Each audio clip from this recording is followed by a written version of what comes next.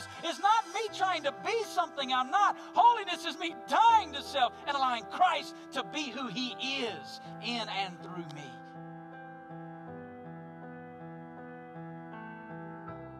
He's inviting us to a level of intimacy with Him in which our life actually reflects His life and His holiness. We can live in victory over the struggle because holy is who we are. Christ can set us free.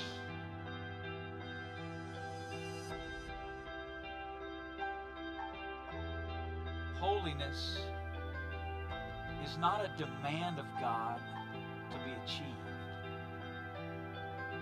Holiness is the invitation of God to be enjoyed.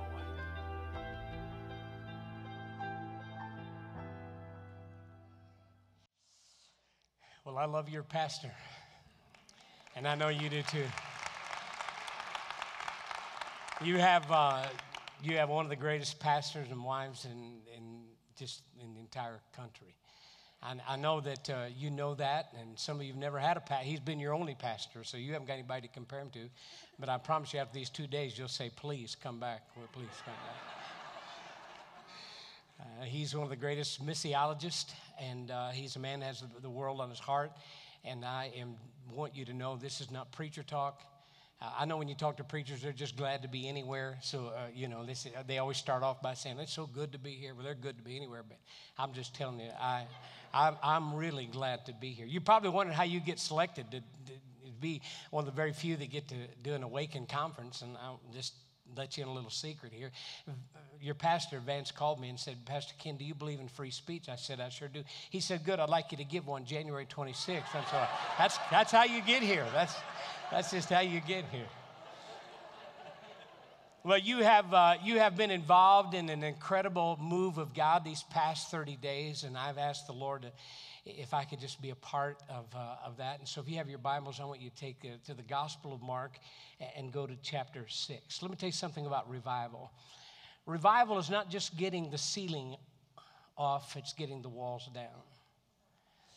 You don't want to be just right with God. You want to be right with each other. That's what holiness and revival is. That's a work of grace. That's a work of God.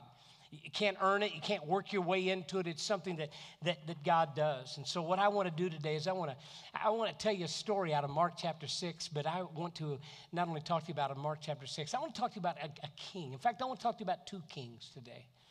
And I want to throw my story in there with it, so let's just call it two kings and a prince here that we're going to talk about today. And I want you to know that the story opens up in Mark chapter 6 with them wondering who Jesus Christ really is.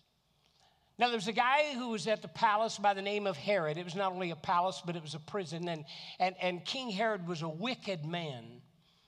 But they began asking the question, and so when you look with me in verse 14, they began asking the question who Jesus was, and Herod's got an opinion of who he is. Read with me in verse 14 if you have your Bible. If you can share it with somebody, that'd be great. Might even be some verses come up on the IMAX here, but look at verse 14. Now King Herod heard of him, for his name had become well known, and he said, John the Baptist is risen from the dead, and therefore these powers at work in him. Others said, no, it's Elijah. And others said, no, it's one of the prophets. It's the prophet or one of the prophets. But look at verse 16. But when Herod heard, he said, no, this is John, whom I beheaded. He has been raised from the dead. Now, let me let you in on a little secret here. There was two groups of people in Jesus' day. There was Pharisees and there were Sadducees. Now, the Pharisees believed in the miracles. The Sadducees, they didn't believe in miracles, and they didn't believe in the resurrection. That's why they were sad, you see. I can just remember. And Herod is a Sadducee. He doesn't even believe in the resurrection, but let me tell you something. A dirty and a troubled and a buried conscience, good theology will help you with a warped conscience. And something's wrong inside King Herod. It may be what's wrong with you today. People were asking, who is this man? Somebody said, I'll tell you who he is. He's Elijah. Wonder why they said that. Well, Elijah was a man that did miracles. Some people said, well, I think he was one of the prophets. Maybe Jeremiah, because he always wept. No, but let me tell you something. Herod, they said, Herod, who do you think he is? He said, I don't think I know who he is. They said, well, who do you think he is? He says, he's John the Baptist. I said, really? Mm-hmm. I won't tell you why, because I cut off John the Baptist's head, and he's come back to haunt me. You know what the problem with this guy is? He's got a dirty conscience. You know what the Bible says in Proverbs 28? Proverbs 28, verse 13 says this to you and me. Proverbs 28:13 says, now watch this. It says this, he that covers his sin shall not prosper, but whoever confesses and forsakes them shall have mercy. Now, let me tell you what the proverb said. This is a proverb for you and me. Whoever covers his sin will not prosper. In other words, what you cover, God will uncover. What you uncover, God will cover. But if you with a dirty conscience and with a defiled conscience and with a tormented conscience and sin in your life that you just refuse to get right or you won't confess, let me tell you something. It does something to you. And if you bury it, God says, I promise you one day I'll unbury it. But now listen, if you uncover it, I'll make you promise I'll cover it. I want to talk to you today about when your conscience wakes up. As you're thinking of your theme, awaken, I want to talk about your conscience waking up. What is your conscience? Some people say, well, let your conscience be your guide. Is that good or is that bad? Well, it depends. You see, if your conscience is filled with the Holy Spirit of God, that's a good thing. Let your conscience be your guide. But if your conscience is just a natural conscience and it's not filled with the Spirit of God, that's not a very good thing. What is your conscience? Well, what is it? Well, one little boy said it's something that makes you tell your mother before your sister does. That's what. But is that what it is? I submit to you, it's a warning light that goes off in your soul. It's a moral beeper that begins to beep when you've done something wrong. It's a spiritual walkie-talkie that gets disconnected from you and God that when you begin to talk. Paul said in Romans 2:15 that it was an inward witness in your heart because God has put the law in your heart. Every one of us have the law of God in our heart. And it's an inward witness to our heart. Watch this. He says in Romans 2:15 that either accuses or excuses our actions. In way of introduction, let me just give you 4 things you can do with your conscience. First of all, you can have a dirty conscience. Paul said in Acts 24 and verse 16, I strive to have a conscience, watch this, I strive to have a conscience void of offense towards God and towards men. See, that's the cross, vertical, horizontal. Let me ask you this, you have a conscience today that's void of offense towards God, then you're clean. Do you have a conscience that's void of offense towards anybody else? Maybe your conscience is saying something right now. Maybe if I just mentioned a girl's name right now, it would wake up. Maybe if I just mentioned a street or a place or a year, your conscience would wake up. Maybe on your way to church. You know, people fight on their way to church. Oh, yeah. Oh, yeah, they pull up and the people out there go, welcome to Hope. And you go, man, it's so good to be here. And the kids are in the back seat going, ah. Because you've been fighting all the way there. Oh, we just love Jesus. Let's go in and worship Jesus. Hurry up, we're going to get to church and talk about the love of Jesus. And so right now you're sitting there and you and your wife are kind of, and boy, during the welcome where you used to kind of turn and kind of kiss each other, now it's, and you're hugging everybody else. See, you can have a dirty conscience. Do you know that you can have a defiled conscience?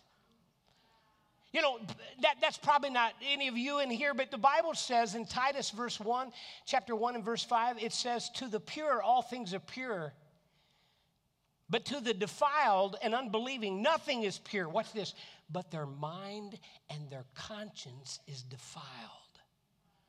Titus 1:15. You can defile your conscience. You can dirty your conscience. Do you know you can dull your conscience? Do you know in John chapter 8, when they brought that woman that was caught in the very act of adultery and they threw him at Jesus' feet? Do you know what? They brought the woman to Jesus, and Jesus said, he that's among you that's without sin, you cast the first stone. And then the Bible says in John 8:9, watch this. Then they that heard it was convicted by their own conscience. And they went out one by one, beginning from the oldest to the youngest. But see, what he said when he did that, he that's without sin, he began to awaken a dull conscience. See, you don't want just 2 days of meetings. You can have 2 days of meetings in a hotel. That's not what Pastor Vance and his staff is asking God to do. They want God to do something. Now, let me just tell you something about the church. This is the only place that you have to admit you're bad before you can get in. So you're in good company. Now, I know right now some of you are saying, well, these folks are a lot worse than I am. Listen, can I tell you something? Dead's dead. There's no degrees of it. And so what we're trying to ask God to do is, God, would you awaken something in us? Those of us who know the Lord and been walking with the Lord for a long time, and those that are just fresh walking with God. You have a conscience, and it can be defiled, it could be dirty, it could be dull. But let me tell you something. Don't ever let your conscience be deadened. You can deaden your conscience. You know where I read that? I read that in 1 Timothy 4:2. Paul said in the last days, Timothy, he said, some people will depart from their faith, and they will heed to themselves, he said, deceiving spirits and doctrines of demons. And then he said in chapter 4, verse 2, 1 Timothy, speaking lies and hypocrisy, watch this, having their conscience seared with a hot iron. You know what that means? They don't feel anymore. I have people in my church that come every week, and they'll say things like this. You know, preachers don't preach like they used to. You're going, you know, mister, some preachers preach like they used to. Is it possible you don't hear like you used to? Is it possible when the Spirit of God used to speak to you and say, listen, apologize to your wife. Apologize to your kids. Hey, listen, what you said was wrong. Hey, what you did was wrong. Well, let me tell you something about Herod. Herod went from having a conscience at one time in his life that was stirred to a conscience that was seared. And that may be some of you today. Instead of confessing it, you conceal it. Now remember Proverbs, whatever you cover, God says one day I'm going to cover. You're probably tired of hearing this, and every preacher probably uses it, so just bear with me for one more time. When I came to, coming to Vegas, that has a world of its own. I'm in your world, and you come to Tampa, we got our own little deals too, so. And so when you're going through the airlines and they go, oh, Vegas. I always hear two things. Hey, don't lose too much. That's one of the first things they say. And then you tell them you're a preacher, and they say, well, don't win too much. And then they'll say something like this. You can even finish it with me. What happens in Vegas? That's not true. It's not true in Tampa. No. See, what's secret here in Vegas is open scandal in heaven. And what's secret in Tampa is open scandal. No, it's not true. It has nothing to do with Vegas. That's where I live. That's where in Boulder, Colorado, that's where I live. That's the truth. And let me tell you something about Herod. Herod's got a conscience because he's done something wrong. And it starts out very, very troubled. And then it gets trapped. And then it gets tormented. And he's got an opportunity to make it right, just like you do. But you know what he does? He covers it. But God has a way of waking it up. Now, let me tell you what, I'm not a preacher that's after numbers, and we give the invitation just a few minutes, and we ask people to stand, and we respond to what God says, and that may be brand new to you. Let me just tell you something about preachers, like your pastor and this pastor here. We're not counting nickels and noses here. We're not looking around going, well, 25 people. No. Listen, this is between you and God.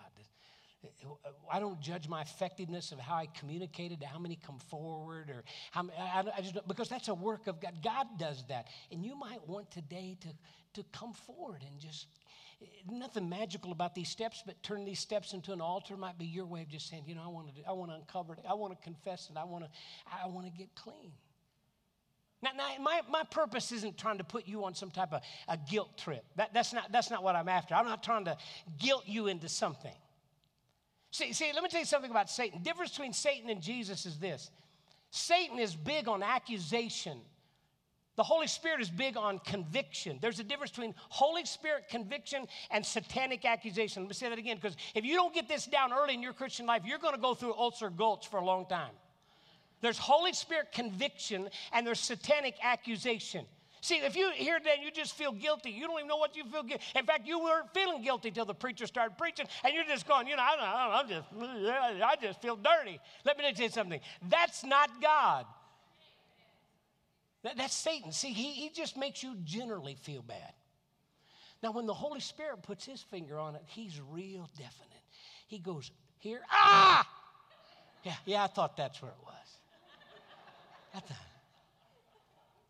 Like the guy who went to the doctor and he said, Doc, everything I touch, I hurt. I touch my arm, it hurts. I touch my leg, it hurts. I touch my chest, it hurts. He said, you got a broken finger.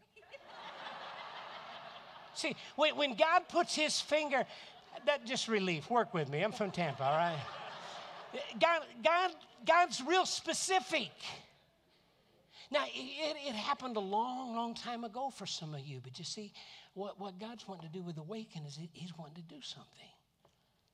God put his finger on this, and Herod's going, I know who he is. What happened here? Well, look, we'll keep reading. You're still in Mark 6. It says in verse 17, Herod himself had sent and laid hold of John and bound him in a prison for the sake of Herodias, his brother Philip's wife, for he had married her. Because John had said to Herod, it's not lawful for you to have your brother's wife. Therefore, Herodias held it against him and wanted to kill him, but she could not. Now let me just take you through some phases of your conscience. First of all, is what I call a bothered conscience. A bothered conscience.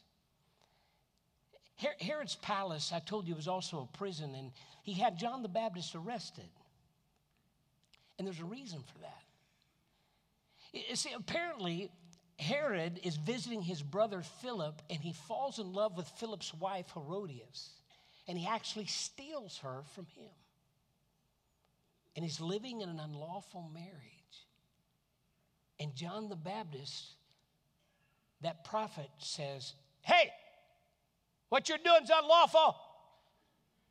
In fact, in the tense of the verse here in this section, just the way the tense is, it means he repeatedly did it. I mean, while Herod's walking with his adulterous relationship wife that he stole from his brother, he's yelling out John the Baptist, hey, you know what you're doing is wrong, don't you? Hey, it's unlawful. And Herodias is going, we just need to kill him. And Herod's going, well, I know, but see, he's broken God's law and his conscience is bothering him. You remember Gomer? This is a theologian for you. Remember Andy of Mayberry? You remember Gomer when Barney wrote him out a ticket and he wanted to nod your head. Look intelligent here. Do you remember when Barney did that U-turn and Gomer runs out and goes, citizens arrest, citizens arrest, citizens arrest. Remember that one? Yeah.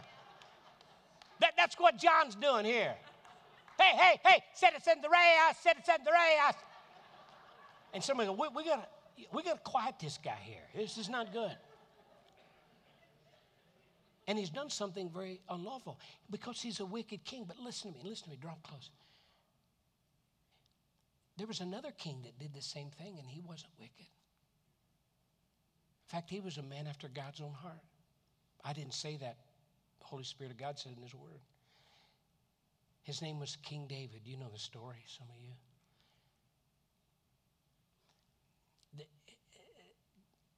This first sin was a heated, passionate sin. And then when he stole Uriah's wife, Bathsheba, he made sure as a king that he was on the front lines, and Uriah died, and he murdered him. He not only killed a man, he murdered him. Now, see, if you ever hear it and you ever think, I've gone too far and God could never do anything with me, and this church thing, it's about people who are good and they're getting better. That's not me. Let me tell you something. You ought to read the book.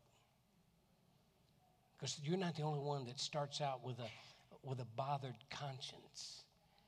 But see, that bothered conscience turns into, for David, a bottled conscience. And for a year, could you imagine Pastor Teddy? Could you imagine Pastor Teddy for a year stopped leading worship and stopped writing songs of praise? Could you imagine? That's what's happened to David for a year. And people are murmuring around the palace going, hey, have you heard David play his harp lately? No. Hey, I haven't heard David sing. Have you? No.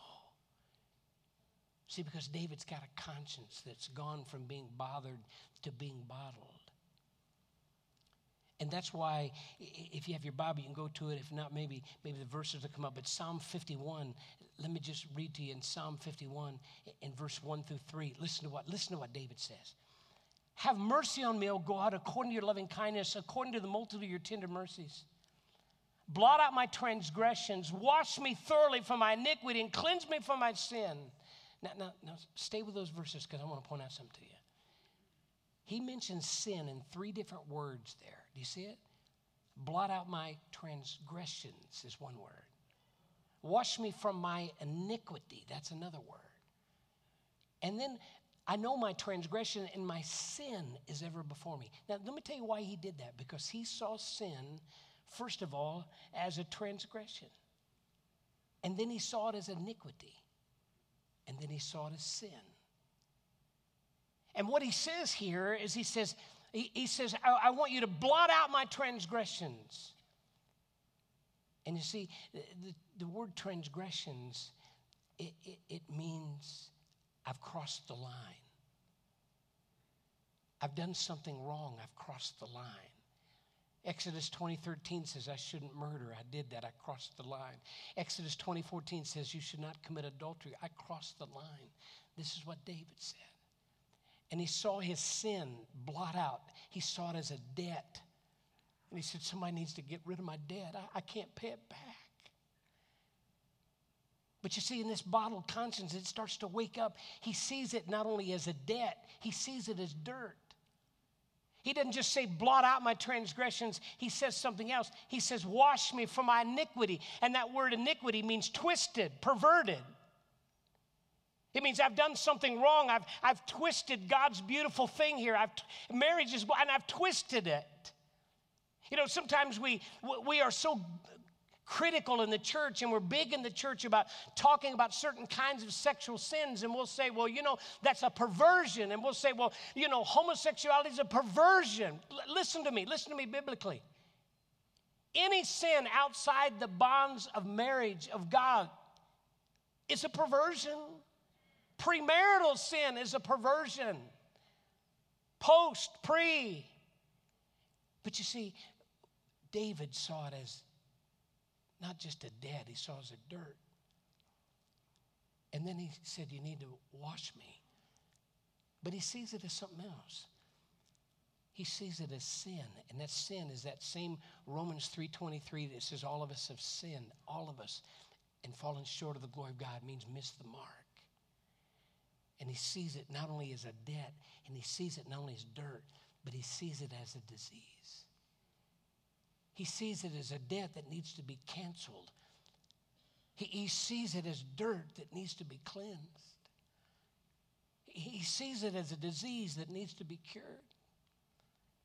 You know why? Because his conscience is waking up. And something's happening, and he said in verse 3, my sin is ever before me. See, when your conscience wakes up, you every time the Herod went to bed at night, it wakes up, it's right before him. And David said, it's always before my eyes. And he said in verse 8 of Psalm 51, "Oh Lord, make me to hear joy and gladness." I don't hear it anymore. It's before me. It's before my eyes. It's before my ears. He says in verse 10, "Help me to know wisdom in the inward parts. It's in my mind." He says, "Oh God," he says, "create in me," in verse 10, "a clean heart." It's right before my heart. "And renew a right spirit." It's in my heart. It's in my spirit. It's in my mind. It's in my eyes. It's in my ears. I can't get it out of my head. And you see, that's what a dirty conscience does. That's what a dirty conscience does. See, God wants to wash you and cleanse you, and God wants to blot out the debt because you can't pay it back, and God wants to cure you. And Herod's conscience is bothered, and his conscience is bottled. And what's this? He's saying, "Oh God, I've done something wrong. I know who he is. I know who he is. He's John the Baptist. He's come back from the dead, and he's coming back to haunt me." He who covers his sin will not prosper, but he who confesses and forsakes shall have mercy. And he bottled it. And he put a cap on it. And you know what God does during 2 days of worship and awaken? He starts shaking it up. And these past 30 days, as you've been on your own journey of holiness, God's been reminding you. And right now you're like, "I just don't know what to do with it, preacher." And see, it's not just for people like you. It's for people like me. I was already in the ministry when God revealed some things in my own life that wasn't right. I was on my own awakened journey. I was at a spiritual retreat at a retreat place in Florida, and I lived in Illinois.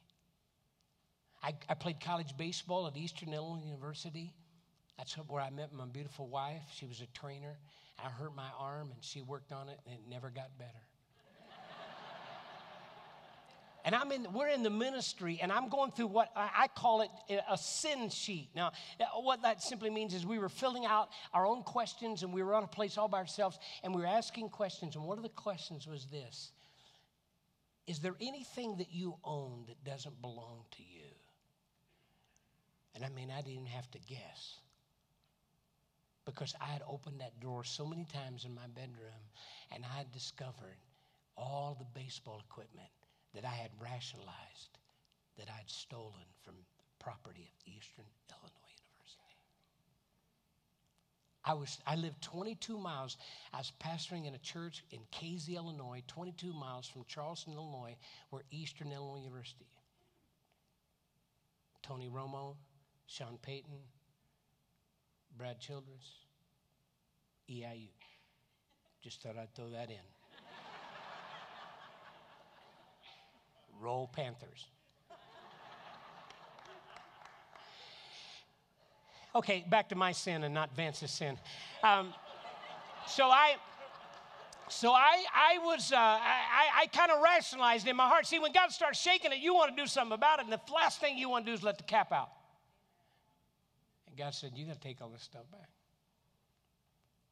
I said, "But God, every athlete does this. They take, baseball, shirts, shorts, jerseys, that's what we do." He said, "That's not what my children do." So I went home, and I knew to get right with God and be right with God, to not have a conscience void of offense toward God, I put it all in the bag. And I was driving 22 miles back to meet Russ Waltrip, the manager, the equipment manager, hosted it, and I had an idea. I was going to say, "Russ, I was cleaning out my drawer, and look what I found." And the Holy Spirit said, "You want me to kill you right here?" You can't do that, because that would make you the hero, and you're a thief.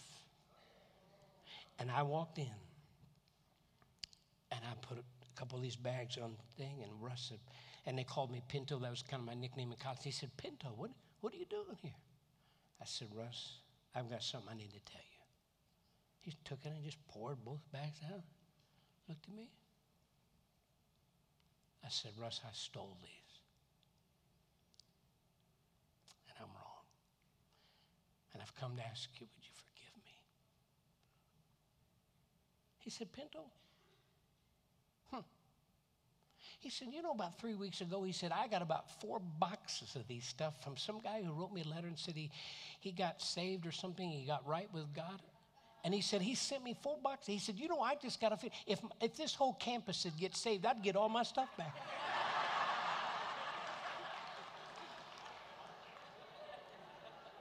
And then he said this, and it cut me to the heart. He said, is there anything else? See, he had every right to say that because I'd violated. I said, no, Russ. Would you forgive me? He said, Bento, I do forgive you. And I walked out and I felt clean. But you see, when the conscience gets bothered and then it gets bottled, the third thing it can do is it gets buried. And see, if I hadn't have done that, it would have got buried. It would have got buried. So one night, Herod's mind is muddled with wine and his eyes are blurred with lust. And he asked Herodias' daughter, teenage daughter, to dance at his birthday party. And she so incited him and ignited him that she said to him, hey, listen, whatever you want, up to half of the kingdom, I'll give to you. And she went to her mama. And it seemed like just yesterday she was dancing to Ring Around the Rosies, Pocket Full of Posies. And now she's gyrating to the heat of human passion. And the mom said, this is my chance. I want John the Baptist's head on a platter. And everything in you says, Herod, please don't do this. Herod, don't do this. But the pressure's there. He's already made a vow. And he gives a nod to the executioner. And they bring John the Baptist's head on a platter. And verse 26 says, Herod was exceeding sorrowful. And now his conscience is buried. And this hunted man is now a haunted man. See, you can eat the devil's corn if you want, but he'll choke you on the cob. He'll get you somewhere. And you know the next time we meet Herod in the Bible? Jesus is going to be crucified and he appears before Herod, and everything in you as you read it says, tell him, Herod, tell him, tell him. Just tell him. Just tell him. I mean, expel it. Just express it. Tell him what you did. Expose it. Here it is. Tell him. But he says nothing. And the Bible says that Jesus said not a word to him. You know why? Because he wouldn't say a word to him. Now, let's talk about your conscience. Does God forgive our sins? Psalm 130 says he does. Psalm 130 says, if you, Lord, should mark out iniquities, who could stand? But there's forgiveness with you that you may be feared. So why don't you do that today? Can I just give you some rationalizations of why we don't do that? Right now, see, what the enemy's doing is he's talking to you. He's giving you excuses, but not any good reasons. And he's saying something like this. You know, that happened a long time ago. Do you still remember it? Well, the one I wronged, he's moved away. I don't even know if I could get a hold of him. Okay. You know, things have gotten better between us. Could that be God's way of preparing it to make it easier for you to say, I was wrong? I'm just being too sensitive. I didn't really do anything wrong. I'm just being too sensitive. No one's perfect. No one's perfect. I don't know who this preacher is they brought in, but nobody's perfect. No, they wouldn't understand. Pastor, if I went to them, they wouldn't even understand. Listen to me. Private sins, private confession. I'm not asking you to walk up here and unload your daughter's laundry of something that we have no idea about. Personal sins, personal confession. If you've done something to family or somebody else, you make it right with them. Public sins, public confession. And it could be that what God is saying to you is this. Don't worry about them understanding. Your job's to obey. My job's to make them understand. but it's money I don't have. I'd have to make right. Let God take care of that. This is about getting right with God. This is about having a conscience void of offense toward God and towards man. And so what God does here is God says, let's deal with your conscience. Now let me close. How do you do that? Well, one last passage of Scripture. It's 1 John. You've heard it. You've read it. Somebody shared it with you. And I'm just going to tell you real quick, and then we're going to walk out here. How do you get right with God? When he awakens your conscience, what is it right now you're thinking? How do you do it? Well, the Bible says in 1 John 1:9, you remember? If we confess our sins, he's faithful. Say it with me. He's faithful and just to forgive us our sins and to cleanse us from all unrighteousness. Now see, John's like he's been in a meeting, and he says in verse 6, if we say, he says in verse 8, if we say, he says in verse 10, if we say, and he's talking about the evolution of a lie. If we say we have no sin, we're walking in darkness and we're not practicing truth. In other words, he's saying when you're around people, you're saying, well, listen, I don't have any sin. Liar, liar, pants on fire.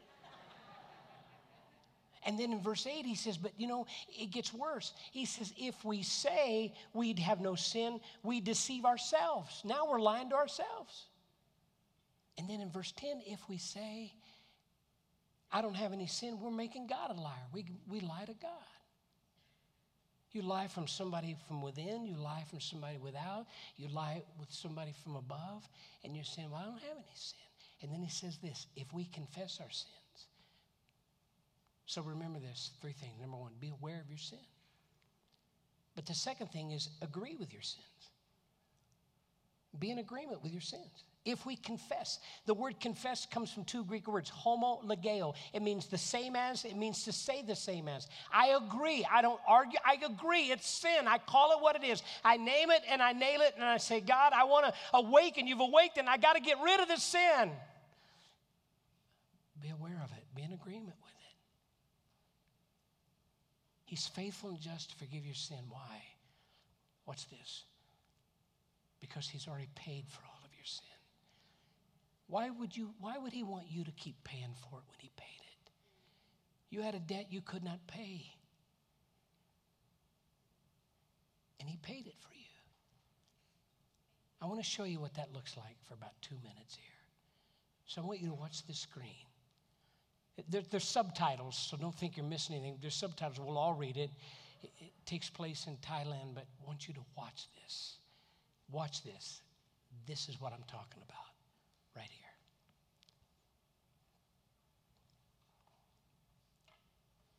ออกมานี่เลยนะไอ้ขี้ขโมยไหนดูสิเอาอะไรไปออกมานี่เอาไปทำอะไรเนี่ยฮะถามว่าเอาไปทำอะไรเอาไปให้แม่เจ๊แป๊บนึง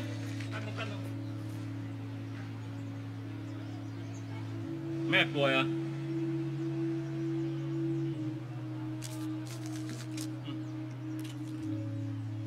อย่าทำอย่างนี้อีกนะ หมวยเกาเหลา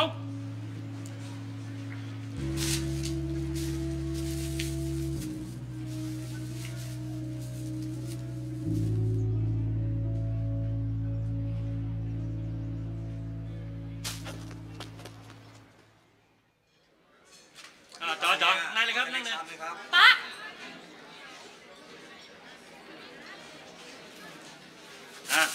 จัดไปสั่งมาเร็วต่ออะไร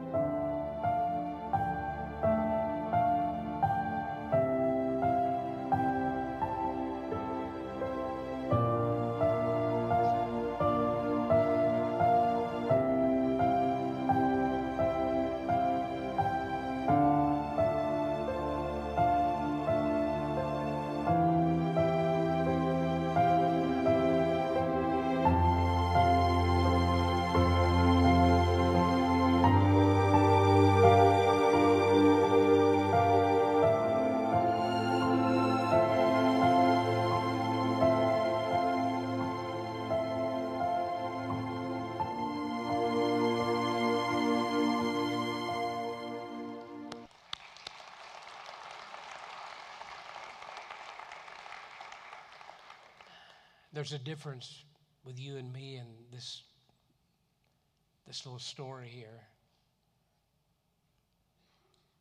792,000 bahts, about $25,000 American currency.